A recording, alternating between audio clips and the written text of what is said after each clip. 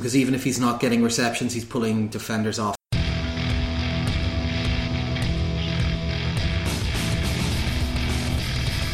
So hello and welcome to All Four Quarters, your one-stop shop for news, views and overreactions to all things NFL. This week we'll be looking at the quarter poll of the season, basically where we think we are, where some of the overreactions are, and looking at the news from around the league this week. We're going to look at a couple of games from last week, some questions from you, the listener, and then on to our picks for next week. So hey guys, we've got Connor, we've got Harry. Hey, how you doing? And we've got Ronan. Hello. And we're back in where we recorded way back at the very beginning. We're in Harry's house, hence why you might hear slightly more echoey. He has higher ceilings than us in his posh little spot in the middle of town. How's the cells, lads? Any crack? Grand, I'm not being shamed for having a nice apartment. This is anti-privilege. Your anti-privilege privilege is showing, Connor. That's it, yeah. My anti-privilege privilege. What about yourself, Fitz? Any crack? Yeah, I think Connor's just jealous of your broken floorboards, I think. Yeah, your house is in way better nick than mine, like. Yeah, it's true, but we don't have an echoey room. That's fair. We are recording in a cathedral of sins. That's also fair. Nothing but drinking, smoking and fighting in this apartment, you know? That's it. You guys get up to anything this week? No, work's been fucking crazy, actually. As people may notice during the week, I barely had any time to prepare for this. And I know I normally am not the best prepared, but I was coming to this and Phil was like, oh, what games are you picking? I was like, there were games. Well, what about yourself, Fitz? Yeah, grand. Not too much different right now. A couple of projects that I'm picking up, but otherwise quite enough. Yeah, no, similar enough. I had my paper came out today, so I've had coverage on all of the media outlets in Ireland, and I've been informed to not take phone calls if I don't know who it is or if they say they're a reporter. So that'll be fun. Yeah, so we've got a good bit to get through this week. I suppose we're going to start off with a big item, which is our first quarter overreactions. We've now 4 games in. It's time to have a look at where we stand and what are the big takeaways we think so far, probably overreactions, and then like a wild gesticulating prediction for what's happening from this point onwards. So I suppose we've got one each. I'll kick off with you, Ronan. What's yours? Before I start, one major reviso. I do think this team sucks. I say the LA Rams are a terrible team, but have found the perfect formula to win, which is to make other teams suck just as much as them. So their defense has been absolutely suffocating, with Aaron Donald turning into the de facto MVP candidate for the year after being moved along the defensive line, similar to how JJ Watt had been used. Now, somehow they got locked out by the San Francisco 49ers. We'll just excuse that by saying the Rams happened. They were just preparing extra hard to beat the Seahawks. Based on what they've actually done against non-Seahawks teams, there's an actual chance that the LA Rams are not just engaging in 7-9 bullshit, that they are actually engaging in 10-6, 11-5, 12-4 bullshit that, in my opinion, makes them an actual contender in the NFC. Like, when you look at the NFC right now, the traditional heavyweights, such as the Green Bay Packers, Minnesota, and Seattle are doing well. But a couple of the early favourites that we had, such as Carolina and Arizona, are falling away. That means that this is the year that Jeff Fisher gets his one good season before he falls into obscurity again. And in that case, that the LA Rams will suck, but make everyone else suck enough, using their defense and using the fact that Todd Gurley is apparently the only person on the offense for the LA Rams, according to opposing defenses, to actually grind out enough wins to be relevant this year. And this isn't just based on analysis and stuff like this. I believe this is based on divine providence. This year has been pretty bad, right? A lot of stuff, a lot of people talking this is one of the worst years ever, lots of celebrities died, Donald Trump is happening, Brexit happened, etc. And, there's this whole thing in the book of Revelations about the 4 horsemen of the apocalypse. Now, I'm not going to talk about them, but what's so interesting to me is that each of them was behind the seal. So it's behind that commonly used phrase, the seventh seal. But and the 80s pop singer. Indeed. But I want to talk about the 5th seal. I'm quoting directly here from the Bible. When he opened the 5th seal, I saw under the altar the souls of those who had been slain because of the word of God and the testimony they had maintained. They called out in a loud voice, and this is important, "How long, sovereign Lord, holy and true, until you judge the inhabitants of the earth and avenge our blood?" Then each of them was given a white robe, and they were told to wait a little longer until the full number of their fellow servants, their brothers and sisters, were killed just as they had been. Now, it may be a coincidence, but the Rams' home jersey this year is white. It may also be a coincidence that the LA Rams have been very successful in killing lots of players on the other side, both this year and in previous years. So my argument is that the LA Rams, in this year of our Lord of 2016, with all the terrible things, are the next level of the apocalypse, and therefore it is only right divine providence will come true and that they will finally bathe in the blood of their enemies. Therefore, my prediction is that they will make the playoffs with a very successful record. I'm not going to say they're going to win the NFC West because the Seahawks rule, that they will win at least one playoff game. That is my first quarter overreaction. Okay, interesting, especially given the almost Highlander-esque nature of the killing their enemies and taking their power from them. Yeah, you've clearly been thinking about this for a while, Ronan. I'm not going to lie. Also, fuck the Rams. I think if this podcast doesn't work out, I think you can take over from fucking Jerry Falwell after that. My one is not quite as well thought out or biblical.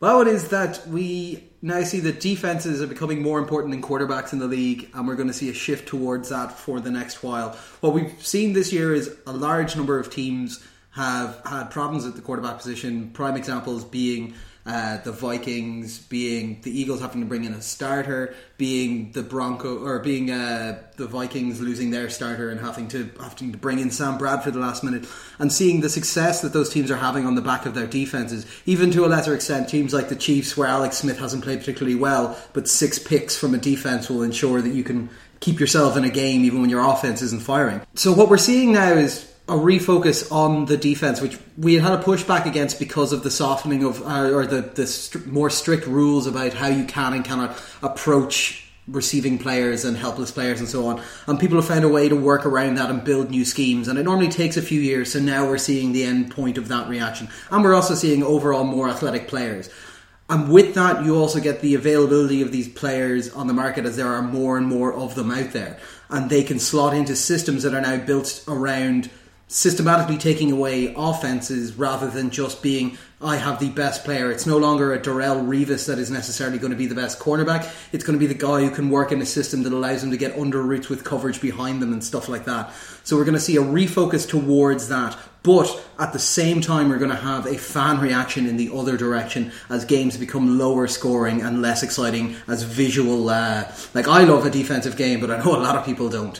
So I think that's what we're seeing now. Quarterbacks being brought in earlier, defense is becoming more important, and we're going to see more and more of that happening with more defensive players being selected higher in drafts and more often in drafts. And my prediction that's coming after the first quarter is that we are going to have a Broncos-Vikings Super Bowl, because both these teams are purely defensive teams. Now, Broncos will get replaced with the Patriots if Tom Brady goes down and they have to use a backup quarterback, especially if they have to use Edelman. That would be amazing. What I'm also going to say is that in this Super Bowl of defenses, there will be less than 20 points scored in total, of which my current prediction is that it will be 18 points scored in total, and every single one of them will be safeties. It's got a disturbing air of plausibility, doesn't it? Just a touch. We kind of do seem to be coming into a different era of football, which is always interesting to see when you're sort of seeing that shift. Although they are, as you say, happening quite rapidly in the modern game. So Harry, what's your one? So mine is probably even less well thought out than your own. Mine is after watching the game in London this week. I think the international series in Wembley has served its purpose. I think it's run its course at this stage. I know they're locked in for another little while. 2 years, I think. 2 more years. But I think at this point it's served its purpose. They've proved they can sell out the stadium regardless of who is playing.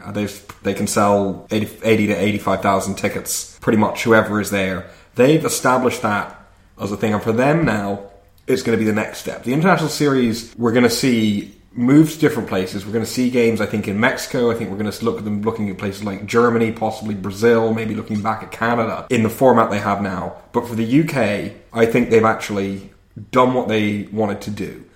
They've established that there is a fan base there, that there are fans who will go and watch a football game regardless of who is playing, because there are people who are willing to pay for tickets, willing to take the time and effort to go, people from the rest of Europe willing to travel to that game, and people from the States also willing to come over to watch that game. So they're in a position now where they've been hemming and hawing and stalling on this, and I think this right now is the time to change it up. So I think what we're going to see, aside from them moving it on to other countries and try the same experiment there, is they're going to look to create something more permanent in London.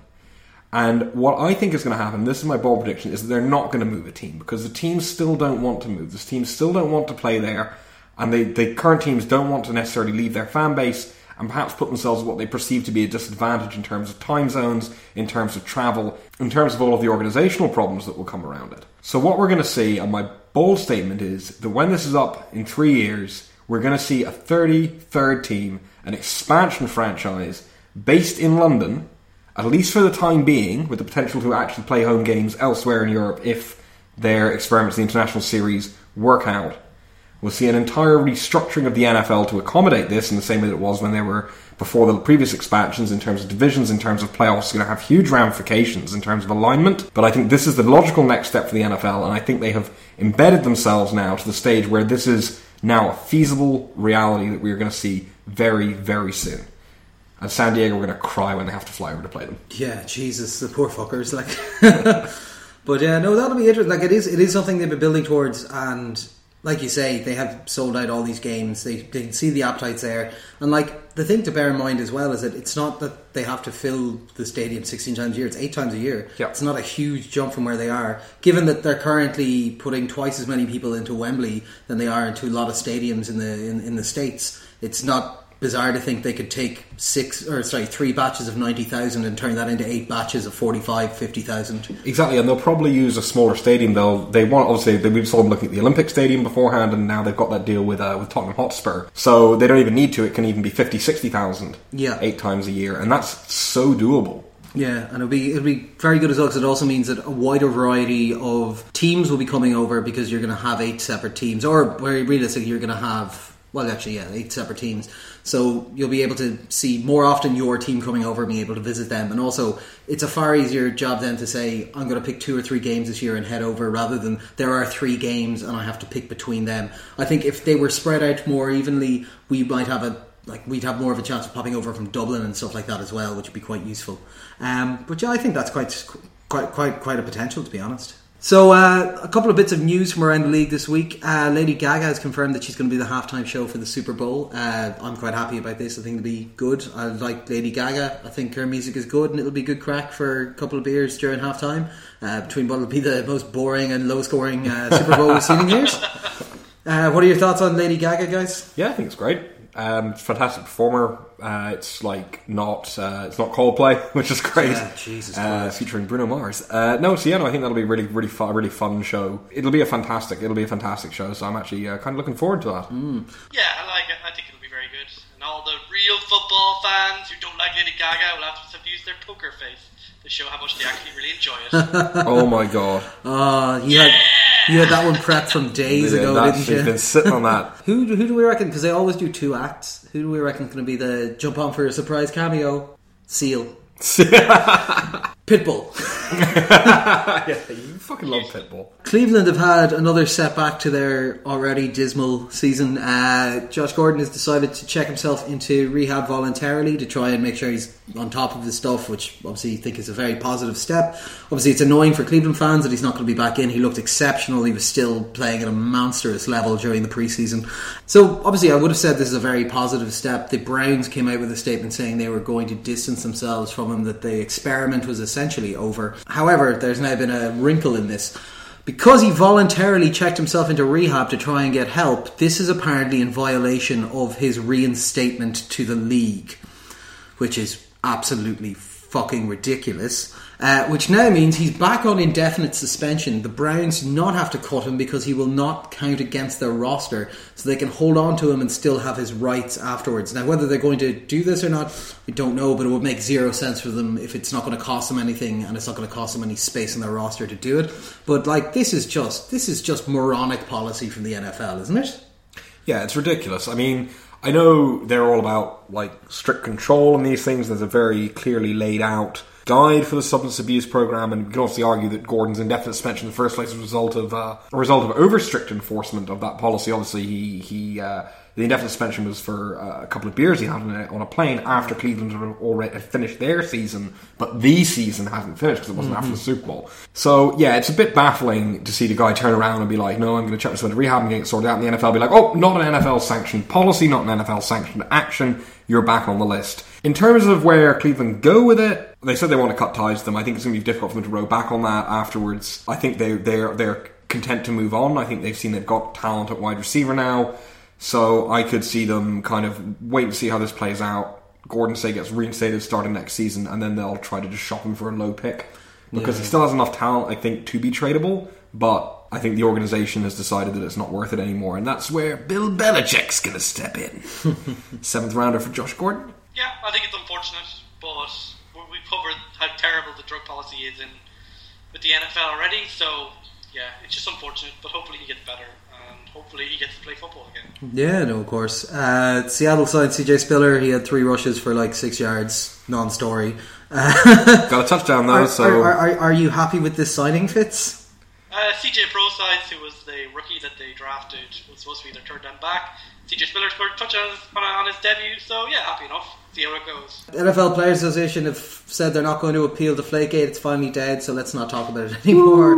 Woo! And yeah, there was one thing that was very interesting. We're not going to cover it in the games. There was a case of a mystery fumble. Harry, do you want to explain this one? Yeah, so it was in the Cleveland-Washington game. Duke Johnson got tackled, fumbled the ball, it bounced off the ground, and he immediately caught it again. Meanwhile, a pile formed about 2 yards down the field where the ball was not. Johnson was standing there with the ball like raised above his head as the referees disentangled the pile.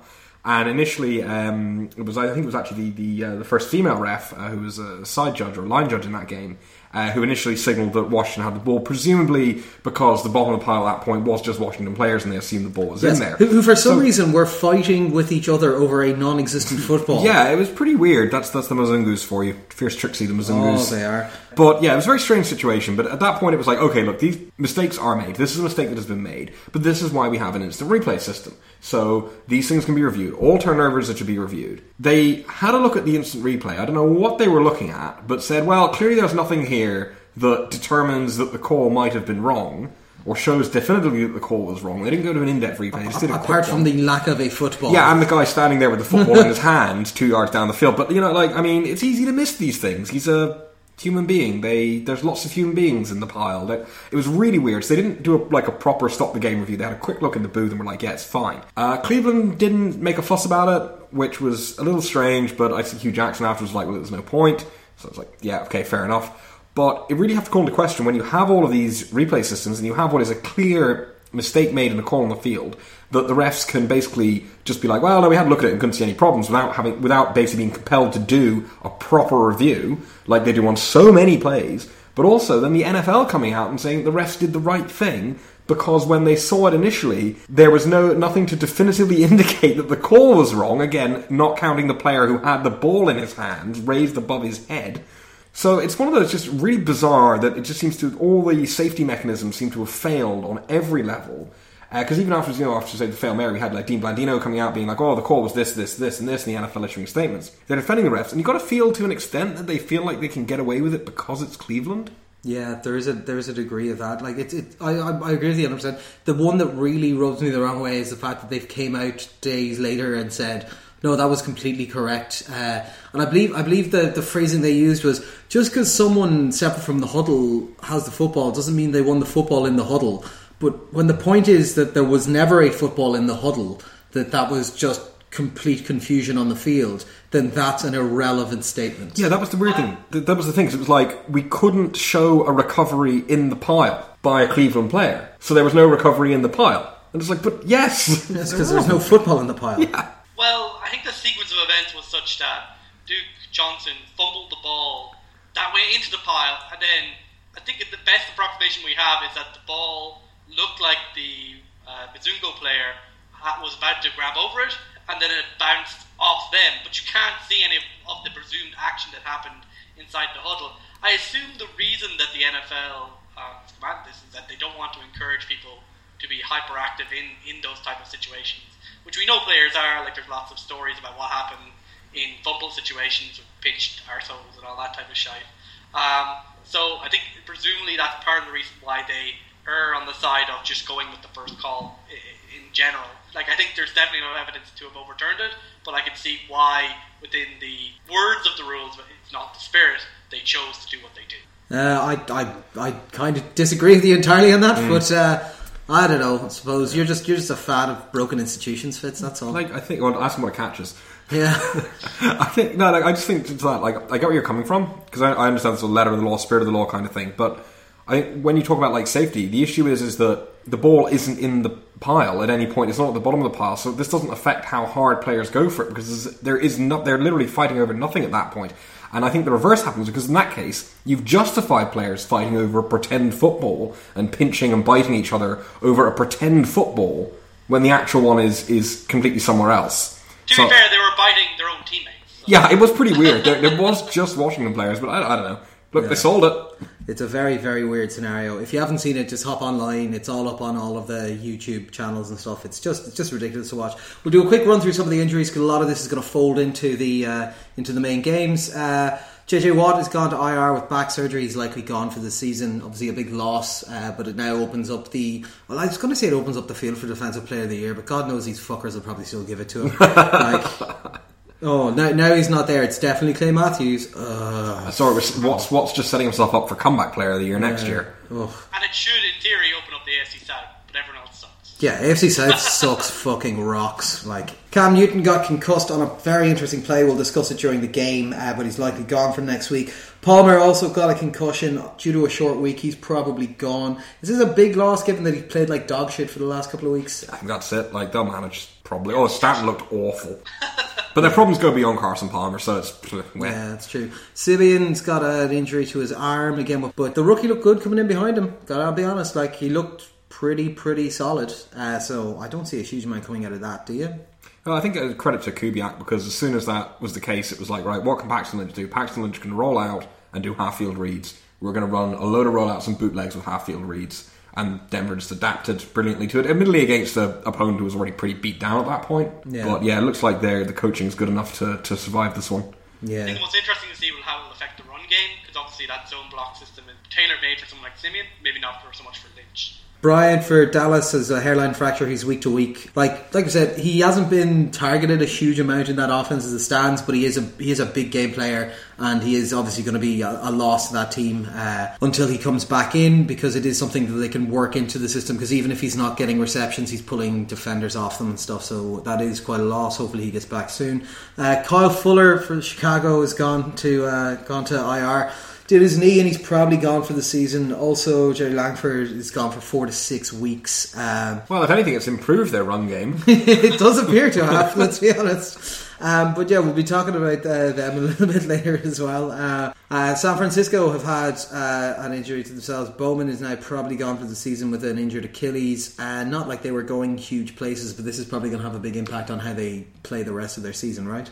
Yeah, like Bowman was definitely, I think, their best player up to this point. Despite all the struggles, he was a massive piece for them, and that's a big blow. Yeah, of course. And Atlanta have lost some of their linebacking core.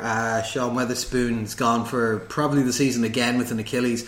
How does this going to impact? Well, I suppose we're going to talk about them in a bit, but like, does this have a big impact on them moving forward? He never really lived up to his potential, but that front seven didn't have a lot of depth, so I think every bit hurts for that team. Okay, so the first game we're going to look at, we're only going to do 3 this week, because we're going to try and spend a bit of time on your questions and stuff. Ring of Honor this week, Carolina at Atlanta. This was a hell of a game, 33-48. It was a bit of a surprise. Atlanta looked good. Falcons moved to 3-1 in the division, 2 games clear of everyone else there. Panthers at 1-3, which means they're also behind the entirety of the NFC East, which I thought was kind of interesting. Cam got knocked out with I had potential concussion, but essentially concussion, on a 2-point conversion that he still managed to convert somehow with a bizarre floating arm. They had no run game. They allowed 300 yards. I just can't imagine. This is meant to be one of the top end defenses, and they allowed a 300-yard player. They did get a defensive touchdown, but this defense was looking gack. Atlanta had 90 rushing yards, but didn't really need the run game. They had over 500 yards passing. Julio Jones is just a beast, and this team is rolling. I suppose I'll start with Ronan on this one. We did not call this at all. What did we miss about this Atlanta team? So, I suppose this all goes back to last year when we asked, are Atlanta a legit team and a legit Super Bowl contender? No, probably not. But what we did miss in this team is that this offense has lots of offensive pieces that are very special. And that if those come together, this team has the capacity to roll over teams who don't have elite defense. You know, I'm sure Harry will talk about Carolina right now. Their defense does not look elite. When you look at this offense, what you're looking at is an offense which has the capacity to use Matt Ryan actually coming to his level, which is to be a good quarterback who has the potential to be a great quarterback on his day. And what he's had over the first few weeks and really show what he can do. Like, it's not a case that Julio Jones has been the sole factor in this offense. Before this week, he's been relatively quiet by Julio Jones standards. But in this week, we saw that when you target Julio Jones, you can see his number of yards double from last year. Like, he had a lot of yards last year, but this year literally just like blew the roof off. In that case, what we're looking at is a bit of a flat track bully team, but which has the capacity to be in the running for like maybe a wildcard spot. The big challenge for Atlanta comes in the next two games. They're away to Denver, they're away to the Seahawks. Before we really anoint this as like a contender team, we really need to see what they can do against them. And the other thing we need to see is their defense up to much? Because while this offense is definitely talented enough to push them into the playoff picture, the defense still isn't getting pressure. 1 sack this week, 2 sacks last week. This isn't the type of pressure that you expect from Dan Quinn, who's obviously from the Seahawks coaching tree. And if they don't get that kind of pressure, they're going to get beaten up by the elite guys in the NFC and in the AFC during this season. This is a good team, maybe a wildcard contender, but probably not in the upper echelons of the NFC. Fair enough. Now, I don't know if you saw Josh Norman's tweets that he sent after this game, given he's like, 300 yards from the receiver, that's what you get when you get rid of me, kind of thing. Not that he'd be travelling with Julio Jones, but we quite like Carolina on this podcast over the last year or so. Is this a drop-off that we just didn't want to see? Because it's always historically the runners up in Super Bowls drop off more than the actual winners in Super Bowls do the following year. And we just presumed these guys would keep rolling. Is that just us making mistakes judging entirely on last season?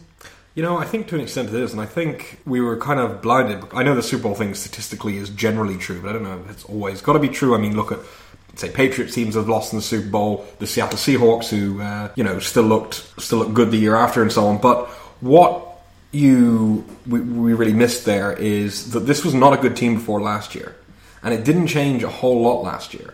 So we assumed this was a team maturing and coming together and hitting its stride, and because of that I think we just discounted the possibility that this was just an outlier season with a relatively soft schedule. I think too much has been made of that, where it was just one of those years where everything clicked, and now we're seeing it click a little less well. We're seeing all problems come back, like Jonathan Stewart's injury problems have made a big difference to this team. You can't pretend that hasn't been a factor. They've been figured out, I think, a bit by their opponents. Not so much this week, but in previous weeks where, again, we saw, can they deal with the pressure? No, they can't. Their offensive tackles are still a problem. There are still good defenses, can still absolutely shut them down, because they're a team that relies on plays developing, relies on long mesh points on handoffs, decisions being made by the quarterback.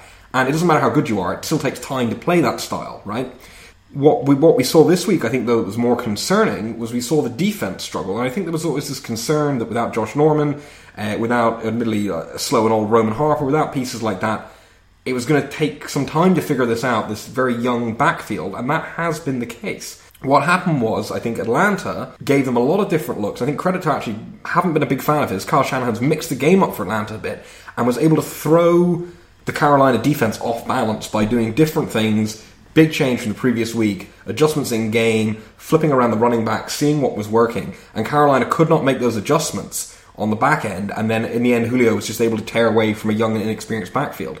For Carolina, it's not necessarily all disaster. We could see the pieces come together for them, but it's a big test now for Ron Rivera, because they have to change what they're doing, or they have to keep sticking with it and hope that there's the patience from the fan base and that their players can keep their heads up long enough for everything to gel. Because if it doesn't, we could see them just sort of descending into another mess season where they're going to, lose to teams with explosive offenses or tough defenses. Now, they do have the benefit of having a relatively soft run of games coming up. They've got the Bucs, the Saints, and the Cardinals, 3 teams who are absolutely all over the shop at the moment, so that might give them some time to work things out. But right now, it's beginning to look like what we saw was just one of those times where everything is going right and the problems disappear, and now we're just seeing those problems come back.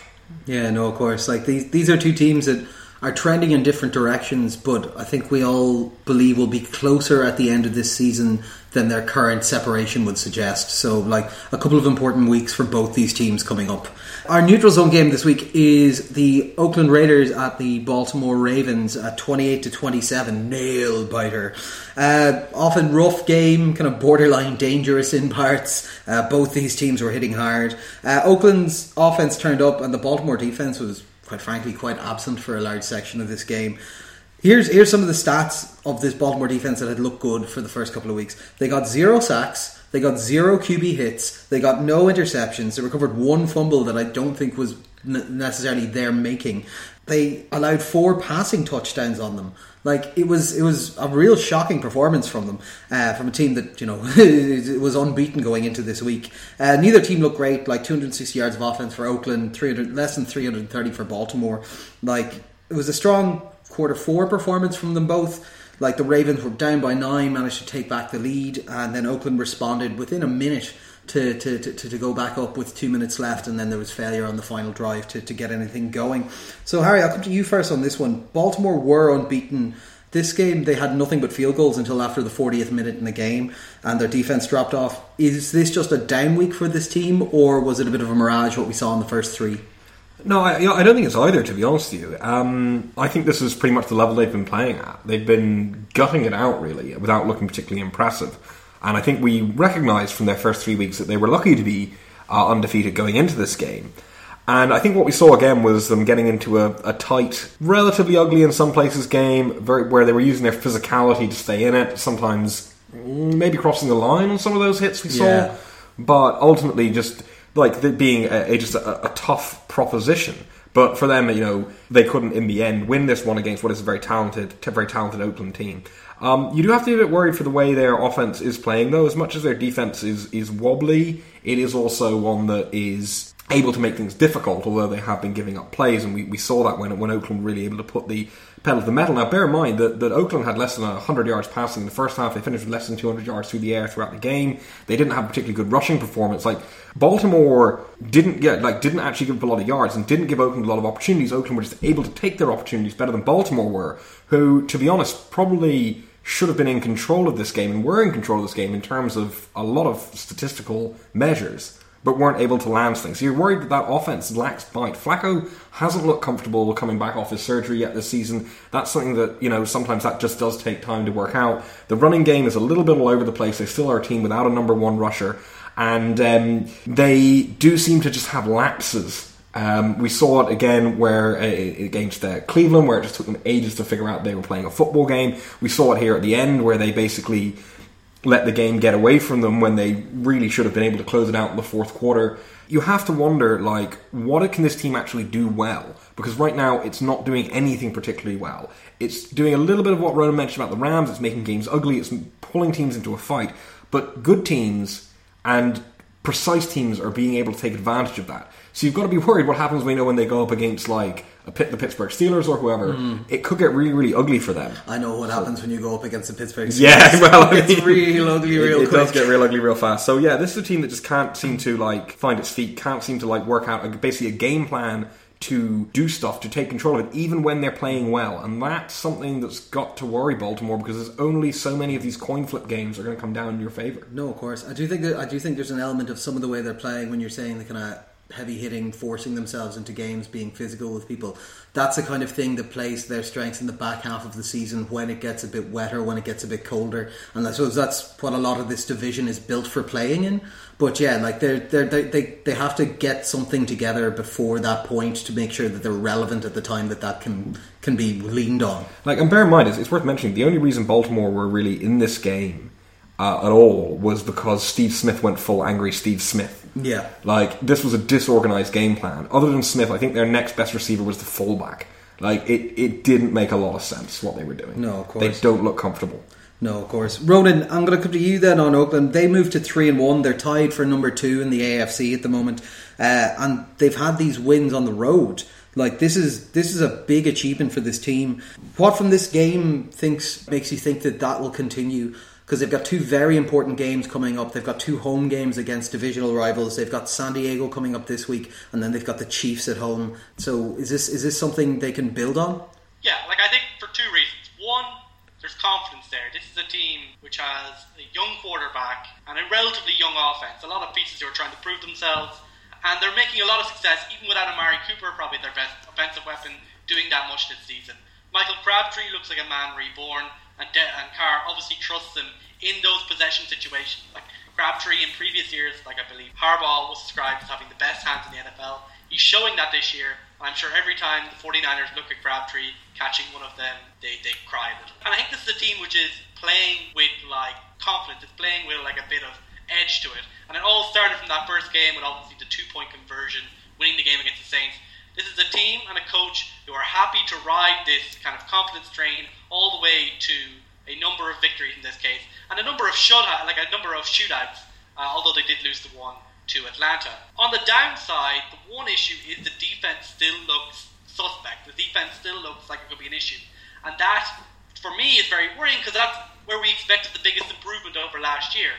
Like we expected with all the investment with Sean Smith and Bruce Irvin, etc., that we would see a lot more from that defense. But instead, we've seen an incredible reversion.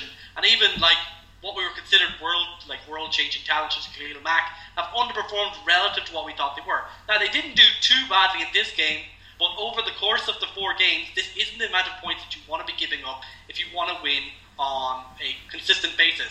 It's kind of the opposite of the Ravens. They kind of are winning close games because they're kind of pulling people down with them.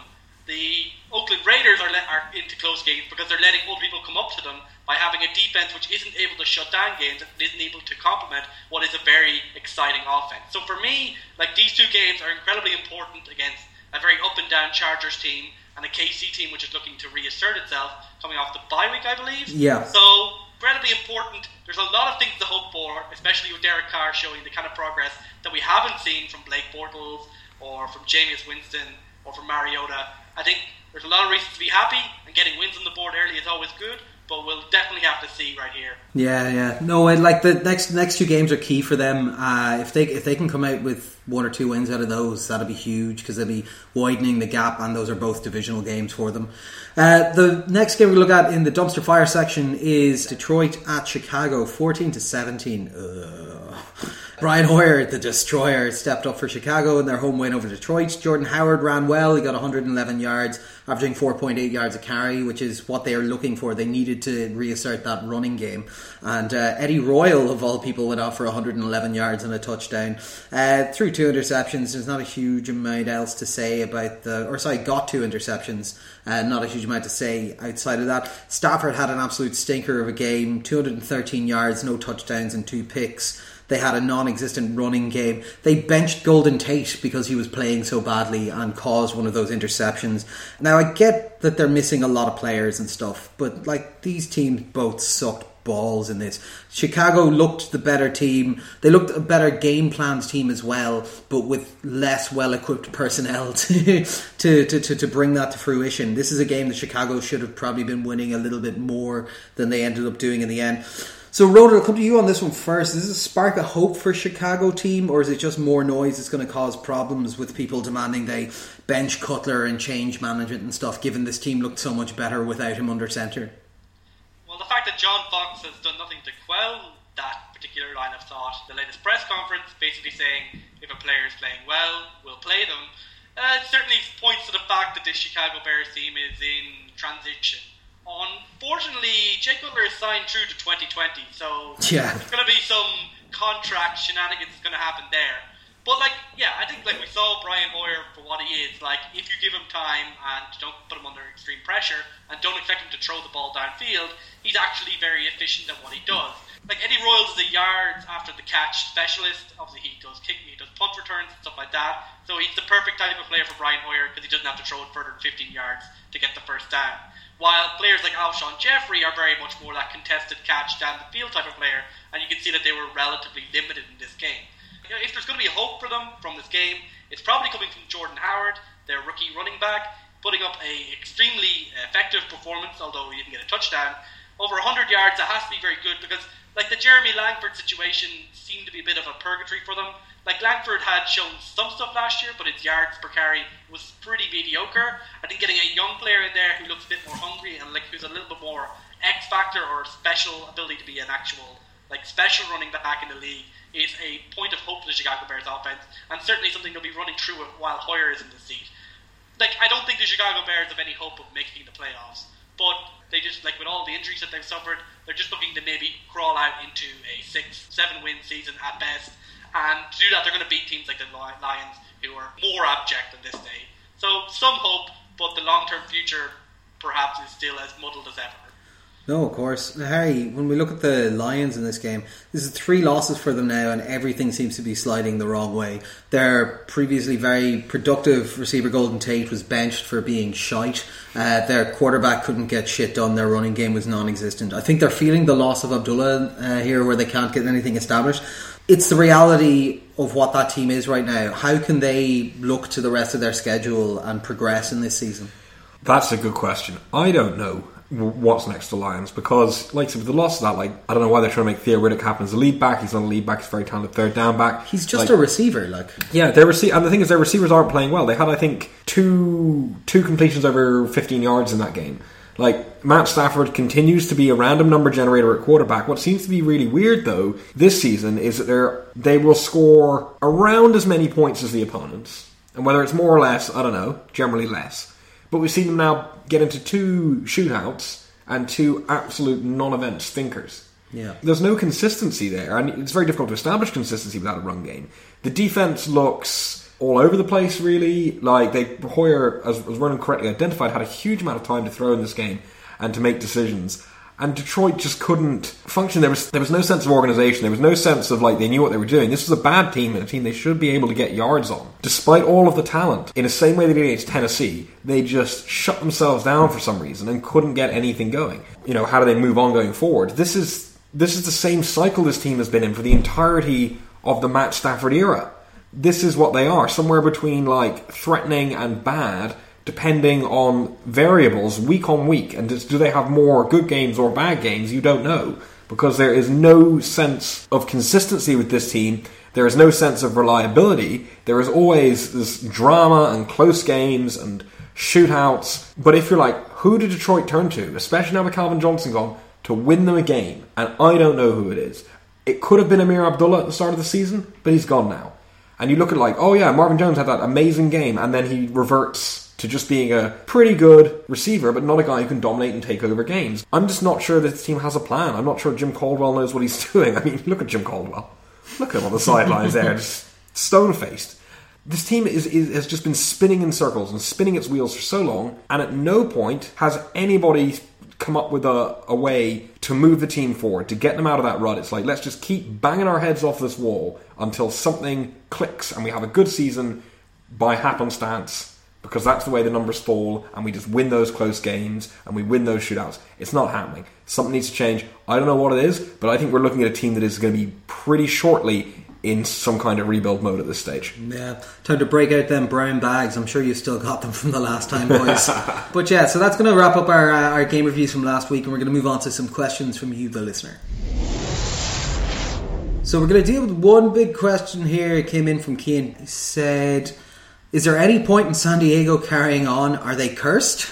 Yes. I believe the answer is yes, they're cursed. What he's referring to, obviously, is the horrific number of injuries that the Chargers have received and how collapsy their team has become. In their first week, they lost Keenan Allen to a non-contact ACL for the season. In the second week, they lost Danny Woodhead. Then they lost Manti Te'o to an Achilles. They've now lost Orlando Franklin. They've also got Denzel Perryman injured. Gates, Flowers, Bosa, Adai, Brown and Barksdale are all also injured and not playing. Some of them might come in later on. People like Bosa have not played yet due to an underlying hamstring issue, and also the fact that he didn't come into the building until week 1 of the regular season and does not know how to play in the NFL yet. This team have been incredibly unfortunate, especially given that a lot of these weren't injuries people got from hitting off someone else. It was literally from them standing on the turf.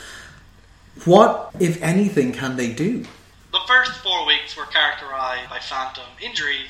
Week 4 then iced, or put a little cherry on top, by effectively adding phantom fumble. Effectively, in the fourth quarter, the Chargers had a massive lead, and then 2 fumbles in nothing, like non-contact fumbles, if that's a thing, happened, and basically led to them losing a 1-point game to the prodigal son, Drew Brees. Like, that's why I think this question is more relevant than ever this week. This is a team that can't stop them getting out of their own way of winning a game, and there's just something wrong in that town. Maybe it's like revenge from San Diego, like this is what you get for trying to change or something like that. Yeah, like this is a team that, like, on paper, coming into the season, had a lot of hope. Their performances in the season so far should give you some hope, but the injuries and the mistakes and everything are just so bad that you can't help going into the same kind of depression that genuinely bad teams like Detroit, Chicago, 49ers, Browns are currently suffering from. And it's almost worse because you're like, we should be winning, and yet we're still probably going to end up in the same kind of win-loss as those type of teams. Yeah. What about yourself? Yeah, I think it's karma because the owner's an asshole. This is what you get for trying to screw over rookies and being a dick and trying to move the team and everything, like he's incompetent to run team. I don't even know what's going on. Are they cursed? It's plausible at this point. What you said, like the way they've lost the game, the way they haven't been able to hold on to leads this season, just everything going wrong. And I mean, you got to feel bad for Philip Rivers. He's on course for a remarkable season. If he keeps up his current stats, he's going like 4,500 yards, over 30 touchdowns, very few interceptions, and the team is 1-3. Like, it's just remarkable how poorly built I think we're seeing it as again. And again, we said it last season. We said it so many times. There's no depth. Once one player goes down, once 2 players go down, they're screwed. They don't have the ability to maintain a roster through even a couple of injuries, let alone a full-blown crisis like they're already in this season. And then the fact that all these just errors are happening at the worst possible time. Like those phantom fumbles, they do happen during games. But they happen when it doesn't matter. To have 2 at that juncture, incredibly bad luck. Yeah, like, is there any point in them continuing? I mean, it's just been bizarre. It happens to teams every now and again, but for all of this to happen in such a compressed space of time at the start of San Diego's season, to already basically put them pretty firmly on the road to another lost season, another closing of Philip Rivers' window, which is going to be swinging shut in a couple of years. As much as anything else, you've got to look at how the roster's been built, the ownership, the GM, and say, like, you've got Philip Rivers, you have these pieces, why do you have no depth? Why do you keep making these errors? What is going on from the coaches upwards with this organisation that is allowing these problems to happen and is allowing this to be a consistent problem for them? Yeah, like, I don't know what they need. Like, is it an exorcism? Is it maybe a new strength and conditioning coach? Like, they need something to come in and try and help these things. I think it's also, like, there is a degree as well to which these things will demoralise a team, and when they're already heavily demoralised, they had one of their longest standing players leave the team on the basis he didn't want to play for a team that would treat their fan base that way, and said he never wanted to return to them as a safety. Like, this is a team where morale is already low, and this is going to crush it. Well, to be fair, they didn't, it wasn't just about the fans, they ran him out of town. Yeah. Weddle, like, after they find the organisation find him because he went to see his daughter at halftime because she was performing. Yeah, it's just, it's clueless. It's the ownership. It all comes back to the ownership in these cases. And while you can't directly blame the owner for what happens on the field, you can damn well blame them for not having backups. You can damn well blame them for running players out of town. You can damn well blame them for the Joey Bosa situation. Oh yeah, like there's a huge amount of blame to go around, and very little to any of it is going on to the players here. There might be some to the coaches for some of their game plans, but a heavy amount of this is the management. Like, honestly, I think they do need to keep going because, like, I'm sure legally they have to. Is there a system in place whereby they can actually, this is a genuine question, is there a way where you can forfeit games in the NFL? Presumably you just not turn up. It's like that fella the other day who missed the team bus and had to get an Uber all the way to the stadium. Yeah, to the not just to his stadium, to an away stadium. But yeah, so Keith, to answer your question, yes, they are cursed. We're not sure exactly what caused it, but probably because all of their management are monsters. Should they continue? Probably. But if they had a choice, I probably wouldn't. And with that, we're going to move on to the picks for next week. So our first game is going to be Arizona at San Francisco. We've all taken Arizona in this one. I suppose, Harry, I'll let you kick us off. Why have we decided to back the currently awful Arizona Cardinals? Because they're playing the currently awful San Francisco 49ers. I don't know what's wrong with them this season, but at the end of the day, San Francisco are not a good team. They've struggled to make plays on offense and defense. They've lost their best defensive player for the year. They keep calling read options with Blaine Gabbert as if either of those things are a good idea. Like, you think that despite their problems, Arizona's defense still does have enough talent to shut down the Niners. No, of course. Like, our next one's Houston at Minnesota. I've taken Minnesota. Harry's taken Minnesota. Fitz has taken Minnesota across the board. Fitz, I suppose I'll go to you on this one. Why are we taking Minnesota? Well, Houston are a good team. Minnesota are an elite team. Elite teams usually beat good teams, especially at home. So I expect that this defense will probably crush Brock Osweiler into many pieces. But Will Fuller will still manage to drop at least one catch. Yeah, no, that's fair enough. That's fair enough. I just have no trust in Brock Osweiler. Yeah, I think that's fair. Or Lamar Miller. Yeah, that's true. Lamar Miller does not look great. Our next one, that's the first one we differ on. We've got Chicago travelling to Indianapolis. I've taken Chicago and Harry's taken Chicago. We agonise over this pick. And Fitz has taken Indianapolis. So I'll go, Harry, why Chicago? I think Chicago are still dysfunctional. I think Indianapolis are totally dysfunctional. We saw that. Like, Chicago's problem is that Chicago has struggled to move the ball this season. They've struggled to finish drives this season. I don't think they've got more than 2 touchdowns in any game. However, Indianapolis' defense is appalling this season. Chicago have found suddenly a run game. They've got a guy like Brian Hoyer who, when he's not put under pressure, can make throws that are functional.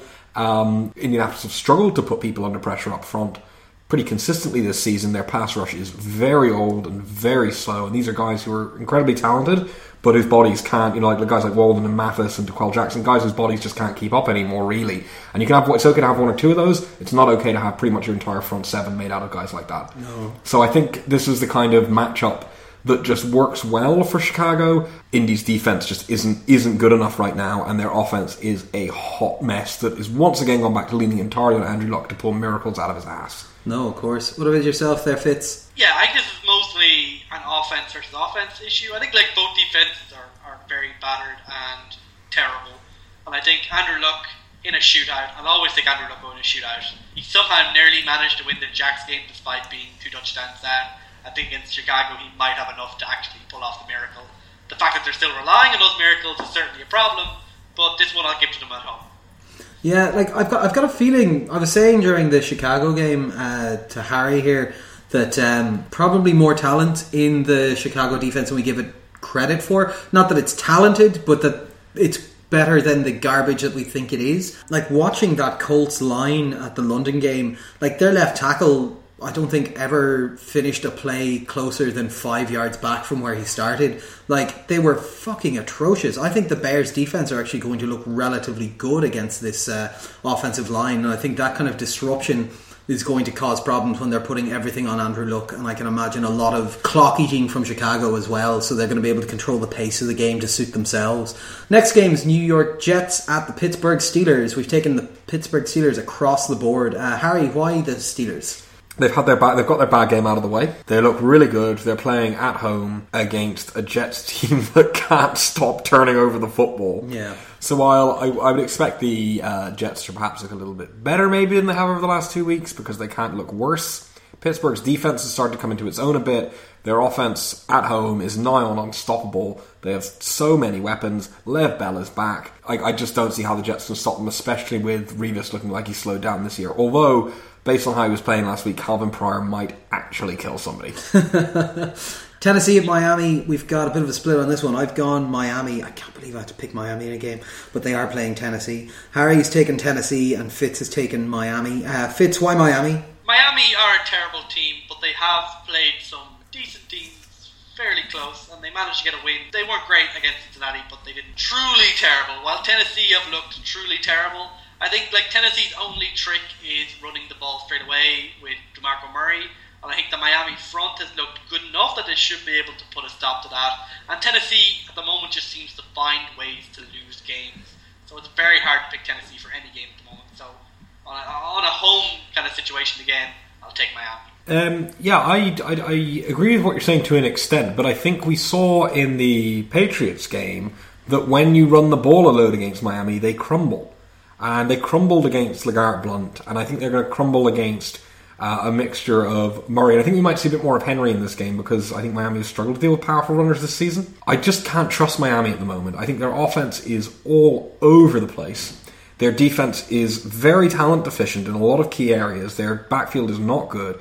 We're looking at a Tennessee team that, yes, looks absolutely putrid at times, but has also been in close games, has proven against the Lions that it can win close games against opponents who are making it ugly. This is going to be an ugly game. Tennessee's defense has looked okay at times, surprisingly, particularly up front. This is a Miami team that has no ability to throw the football right now and has no run game. Like, I just don't see how Miami win games right now. Like, there is nothing going for that team offensively. Also, TJ Sharp's going to get 200 yards and 4 touchdowns. Yeah, well, you see, the problem with that is they never remember he's there until the end of the fourth quarter. And then they pass to him twice. My issue with this game is that I look at it as being two terrible teams, and I have absolutely no faith in Tennessee whatsoever. I can't stand the type of football they play. They're hard to watch. I don't think they've got an offensive philosophy that plays at the NFL level whatsoever. Like I said, like their best plays are give it to Murray and like just hope he's still the man he was in Dallas. Like, and that has happened a couple of times. But yeah, like I think low scoring, horrible to watch, and I want it to be not as horrible as it could be, specifically so we don't have to discuss it next week in the dumpster fire section. So that's my call. A really bad but not the worst game we're going to see, hopefully. Philadelphia at Detroit. We've taken Philadelphia across the board. I think this is a fairly obvious one as to why. We discussed Detroit earlier. They are garbage. They haven't been able to figure anything out. They need to take a week or two, maybe go on a sun holiday and just think about where they want to go in life. Maybe quit the job. Pursue making jewellery or some shit like that. Set up an online service selling cheese. Philadelphia have looked excellent. Young quarterback looking good, offense looking good, defense looking good. I can't see them losing to this Detroit team even though they're away. New England, now Harry, you picked this one out as being the game that you're really interested in looking at, your pick of the week. New England at Cleveland. I can only imagine why you, a New England Patriots fan, picked this game, but go on, give us a bit on this. I just want to watch a snuff movie. Yeah, no, it is really like this is just to make myself feel better after the Buffalo game, to be honest with you, which was horrendous. No, I actually think, Cleveland tend to play New England quite tough. And I still think we're going to win. I think we're going to win comfortably. But I think it's going to be really interesting because this is a proper test for Cleveland. As in, we've seen them get into like scrappy, close games with bad teams. And I think that's like, okay, how are Cleveland actually going to do against Tom Brady? How are Cleveland going to do in a much more difficult situation? But also, how are Cleveland going to do in a game where the pressure is off? Where they've lost the first 4 games, they're playing a team nobody thinks they're going to beat. I think that's actually a scenario where we could see them come out and play quite an interesting game and do some different things. Actually, yeah, absolutely. I think they're going to lose. I think they're going to get hockeyed. But I think it's going to be really interesting to see how Cleveland approach this. It's also obviously going to be fun and interesting to see what happens now Tom Brady is back. This is what it's all about. This is the point where this is going to be the team that everyone has to beat going forward. I really wish my team would start 3-1. Yeah, I know, right? And I don't even mean that it's like everyone's got to beat the Patriots, but I mean this is the Patriots team. This is what the Patriots team are going to look like going forward. This is what the Patriots team are going to be like for the rest of the season.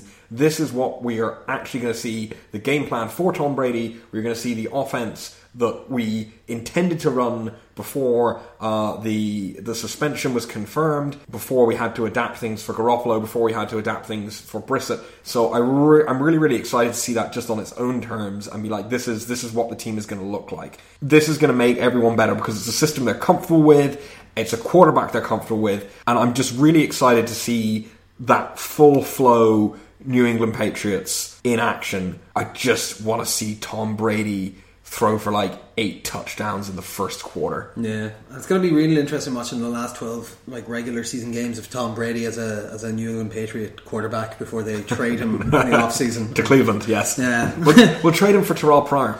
And nothing else, just to fuck with them. Yeah, just exactly. Oh, you had a nice little project you had going there. But yeah, I think we've both got New England in that game as well. But yeah, no, it will be interesting to see. But it's going to be a curb stomp.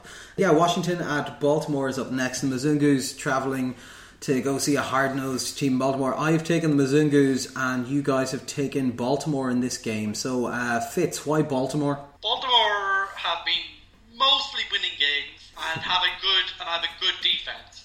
I think Washington had a good weekend against Cleveland. that's fine. Kirk Cousins looks good against bad defenses, but against a good defense, I think he'll be shown up once again. I think we've seen the limit of Kirk Cousins. He doesn't play well against good teams, even like average to good teams. And I think Baltimore fit into that category, so I expect that this will be another round that the Mizungos will lose to. So that's kind of where I can see things right now. Fair enough, yeah. Like, to be honest, it's not one that I love the Washington team here. It's just more, I think they've got a lot of pieces on offense, and I have not been mad impressed by Baltimore's defense, especially last week. I think we've seen Cousins look a little bit better, a little bit happier in that offense in the last week or so as well. Also, it's just the unreliability of the Baltimore offense that's making me feel this way. That, like, because they've allowed a couple of these games, allowed other teams to score on them, and then them have to reassert themselves physically and get back into a game. I'm not sure if they give, say, a 10-point lead to the Mizungus, that they're going to be able to then stop them and regain that ground, because I can imagine it being both of them scoring relatively easily, given how shocking like the backfield in Washington is, and also how poorly the Baltimore defense I think have been playing. Just on balance, I think I'm siding with Washington. Also, I'm behind on picks, so I need a couple of ones to swing my way. It's interesting you say that, because I don't know if you watched Washington last week, but they went up 2 touchdowns and let Cleveland back into the game. So I don't know. I think if they go up early, I think Baltimore can probably claw it back better than Cleveland can. To me, like, let me tell the listeners a story. In college, there was a game we used to play called Danger Can, and the aim of, well, I don't even know what the aim of the game was. You had a can of beer. It was to break a can of beer in your face. I more meant, like, I understand that part of the game. I more meant, like, why would you do this? We played it a lot. You would shake a can of beer up, do a little chant, and then headbutt it. And you kept passing it around doing the same until somebody eventually headbutted the can so hard it broke. Then you downed the can. Yeah, then you downed the can. Now, we once played it with a can of really cheap beer from either Lidl or Aldi, one of the discount German supermarkets, and we could not break the can. We couldn't. We were there for ages, battering away at it, giving ourselves concussions. In the end, had to be thrown on the floor and stamped on. Kirk Cousins is a can crusher. That's what he does. He crushes tomato cans. He looks good against bad teams, and anything that offers a modicum of resistance, he crumples against and he fails. Baltimore are that really cheap can of German lager that would not buckle, no matter how hard you hit it. Baltimore are tough enough to do this. Washington are going to blink first. Cousins is going to struggle when that defense puts up resistance. No, that's fair enough. Sure, we'll see how it goes anyway. Next game up is Atlanta at Denver. This is my pick of the week, because I think this is going to be a fantastic game. We've got Denver obviously riding high at the moment. Their defense look good. They're going to be starting their rookie quarterback because they're the guys injured, but he looked excellent whenever he came into the game last week. Atlanta have been incredible on offense but somewhat weak on defense. This is going to be really interesting, because this is going to be one of Denver's first tests against a really explosive offense to see how much this defense can carry the team. Although I do think the X factor is this rookie has a better arm, so can he add some more dimensions to their offense. For Atlanta, this is probably the best defense they're going to have played, because we thought it was going to be the Panthers, and the Panthers didn't put up as much resistance at all as we thought. This will be able to see whether or not that offense can keep them in games when their defense is lacking. There's lots of one-on-one matchups in this that are going to be good, but just overall, this is the narratives of these two teams coming to a head nice and early in the season. I was tempted to give the edge to Denver because they're at home and because they are an incredible defense, and because I do think that their offense has the potential to break out. We've seen them play quite well as an offense. Like, we don't know with this new quarterback, but he looked to be able to do a lot of stuff. I've sided with Atlanta just because I think they're on a roll. They're not going to get like 300 yards out of a receiver in this game, let's be honest. We've seen them do through the air, we've seen them do it on the ground, we've seen them do it multiple ways, and I'm really interested to see when that level of variety is available to them. Also, how the Denver defense will react to not just a single-faceted strong offense, but a multifaceted strong offense. I do kind of have that thing eternally of the Falcons are going to fold at some point, given, like, what was it last year? They went up 5 or 6 games and then just lost pretty much everything from that point onwards. But I just think this is going to be a real interesting watch, and I have a sneaky feeling this is going to be up in the Ring of Honor next week. I don't agree. I I think this would basically be equivalent to tying a falcon to the ground, and then having a Bronco stat all over it. That's basically how messy it's going to be when this Denver defense completely obliterates Matt Ryan's time to make any decisions, and he returns to the type of quarterback that we know he can be. It's very inconsistent and very liable to throw it up and hope for the best. I think Denver's defense, at the moment, with exception perhaps of Minnesota, is the best in the NFL, and the Atlanta offense, while it is explosive, is a little bit of a flat track bully and will be shown up here. Like, I don't like it. I'm a bit sad because I've been riding the Matt Ryan train to like fantasy relevance, but I think this is going to be the game where Denver put a hard stop on the Atlanta narrative, and Atlanta will be shown to be what they are, which is a marginal playoff team, not a contender. So you don't even think this is going to be close then, no? No, I think Denver will crush them, and I think Paxton Lynch will have plenty of time to make good throws against what is an anemic pass rush from Atlanta. Yeah, I'm more on Phil's side with this. I think it's a kind of an interesting one because it's tricky enough to call. I'm not as confident as Ronan. And I think it's one of those games where you're either going to see Atlanta's offense just completely hit its stride and then run away with it, or Denver just crush Atlanta. It's a hard one to call, but it's not going to be a close game, if that makes sense. The reason I give the edge to Denver is that Atlanta haven't really had to play a tough defense yet. We saw Carolina's defense fall to pieces against them. They've been in 4 shootouts, and they've lost one of them to Tampa Bay.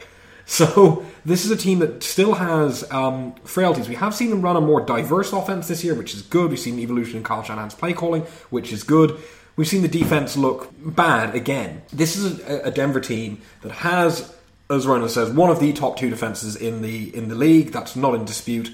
We've seen them handle explosive offenses this season. Also seen them have a really well-run and well-schemed offense that plays within its limitations, knows what to look for, plays patiently, wears teams down, and then goes for the big threat. It's an intelligently run team, whereas Atlanta are a bit of a wild ride who are just trying to just basically overwhelm teams through volume and through, doesn't matter how many points you score, we're just going to try and score a couple more than you. And that's fine. That doesn't work against Denver. I think that Denver are going to be able to out-scheme Atlanta, stymie them, make them frustrated on offense, control the time possession, and just basically grind them down as the game goes on. Yeah, no, like it totally could. I just think, like, regardless of the outcome, I think it's going to be a real interesting game to watch. Next game, Cincinnati at Dallas.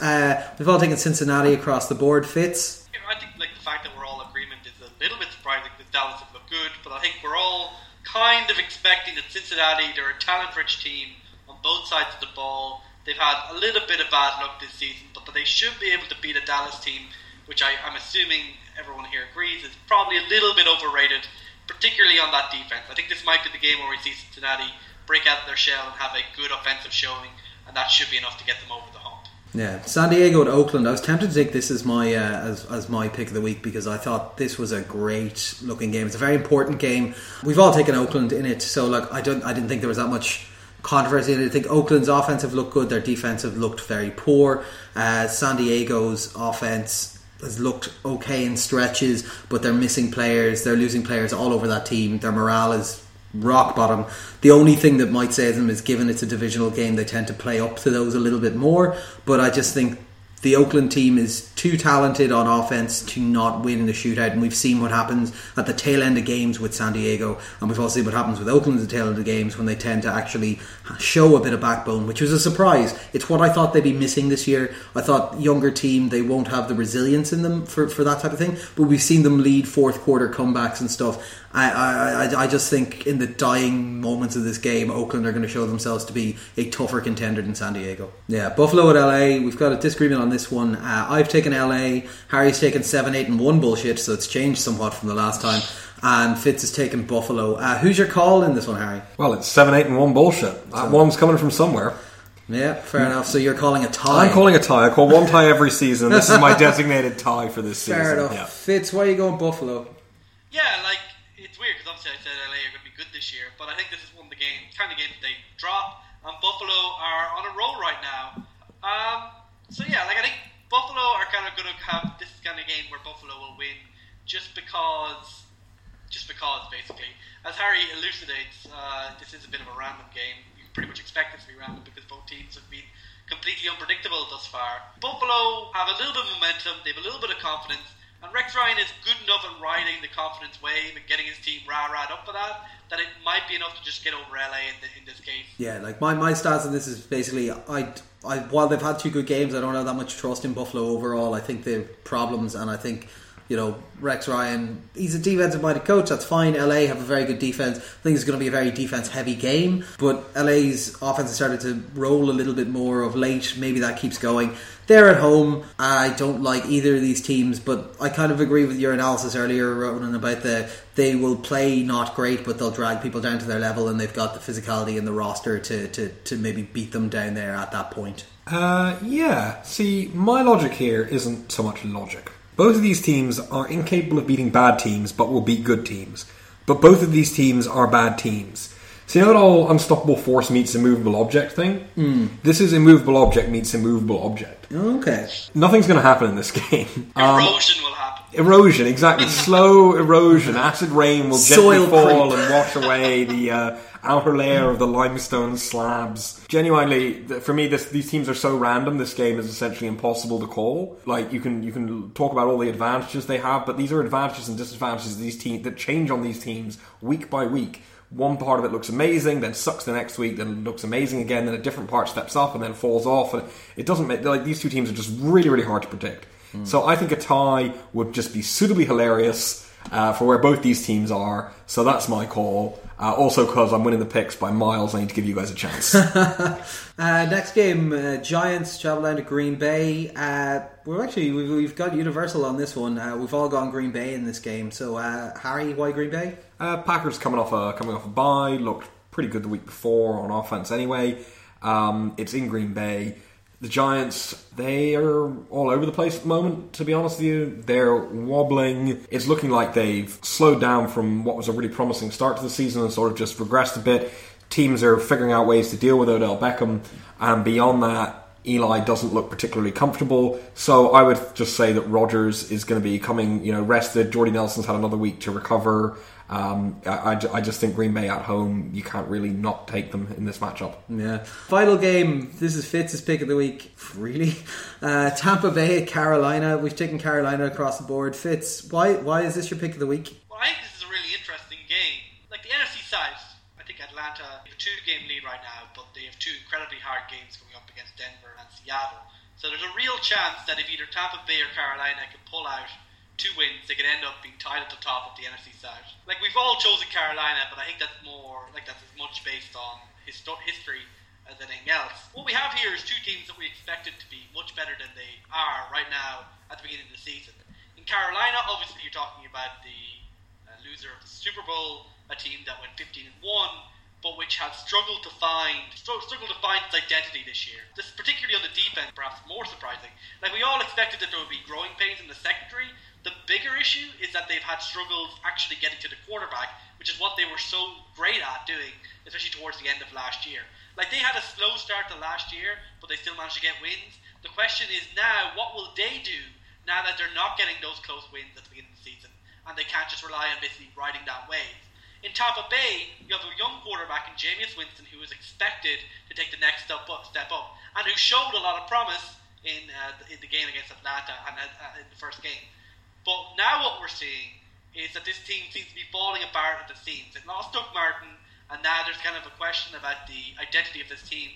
Can Jameis Winston carry this team on his back? You have 2 teams struggling here who have the potential by the end of the season to actually be genuine contenders in the NFC, in my opinion. Carolina probably more so than Tampa Bay, but I think Tampa Bay have the kind of pieces, if Doug Martin comes back down the home stretch, to be a real contender in the NFC South and in the NFC as a whole. This is a pivotal game for this part of the season. For so early in the season for this game will have like massive ramifications, not only within the division but within the NFC. I think it will be fascinating to see which one of these teams will rise to the challenge, rise beyond their issues with injuries, etc. And I hope that Cam Newton will be fit to play this, that you can see which of these teams truly has the backbone. Yeah, no, of course. Like, I think it's a more interesting game if Cam's in. I think it's a significantly less interesting game if he's not. We might all want to swap our picks. Who's starting for the Panthers? Anderson? Yes. Yeah. Derek the Buckfucker Anderson is starting. If there's one game you want Cam Newton to be out for and Derek Anderson to be in for, it's against the Bucks. He's the Buckfucker. He destroys the Bucks. That's what he does. He fucks Bucks. Like, That's why this is stone cold luck. Stone cold luck. Derek Anderson's going to throw 5 touchdowns. Watch. Can I add as an aside? I'm real pissed off that the Around the League podcast started doing locks of the week this year, because that was something we were planning to do, and then we had to just ditch it because they were doing it. Bastards. Because we're definitely in competition with the Around the League podcast. Yeah, I know. They're a distant second. But yeah, no, should be good crack. So any other crack this weekend or this week, boys? Nothing major planned. One thing I would like to mention is that there's a really cool article on the NFL.com by Mark Sessler about these letters that he got from Bill Belichick. Oh yes, I saw that. It's really cool. It's kind of like, I think we're all getting a little bit beyond that kind of listless college age maybe, but I think there's a lot of things there that speak to kind of NFL fandom. But yeah, so nothing really planned, but check that out if you can. Oh, very good. Yeah, I've got not a huge amount planned. Got my mate Connor is over from the States, who I haven't seen in about 7 years at this point, I'd say. So looking forward to catching up with him. So that'll be fun. And his now wife, who I have not met yet. So that'll be interesting. And then I've got tickets to the Leinster-Munster game on Saturday. So the only proper rugby game I've ever gone to see, and I use proper in inverted commas here, was I saw the Connacht A's, which are the second string team of the Connacht team, taking on the German national team about 3 years ago, where Connacht won by 50 something points. So this will be my first proper rugby game in person. So that'll be quite fun to see. Yeah, that'll be good. Yeah, so I think my dad's going to come down. I'm going to take him down to the game, so that should be good crack. What about yourself, Harry? Do you know, I'm not sure what I'm doing this weekend. I'm pretty sure I have something on, but I can't think what it is off the top of my head. Obviously watching the football on Sunday, but yeah, I'm sure there's something. Should be good crack. If whoever I'm meant to have plans on this weekend is listening to this, I'm really sorry. You're just incredibly forgettable. I'm really tired. But yeah, no, that'll be good. But yeah, so I suppose that'll do it from us. Like I said, drop us your questions, comments and all that kind of shite on Facebook, Twitter, email, Pinterest, Eventbrite, Google.com and Yahoo Italy. Also on the group Bebo Stunna's 2K16 Fab. Do we have anything else that we actually have online? I don't think so. I think that's everything. I think that's, including the fictional ones. That's everything. But yeah, so that's great. So that's bye from myself, bye from Harry, bye from Ronan, and we'll all catch you next week on All Four Quarters Podcast.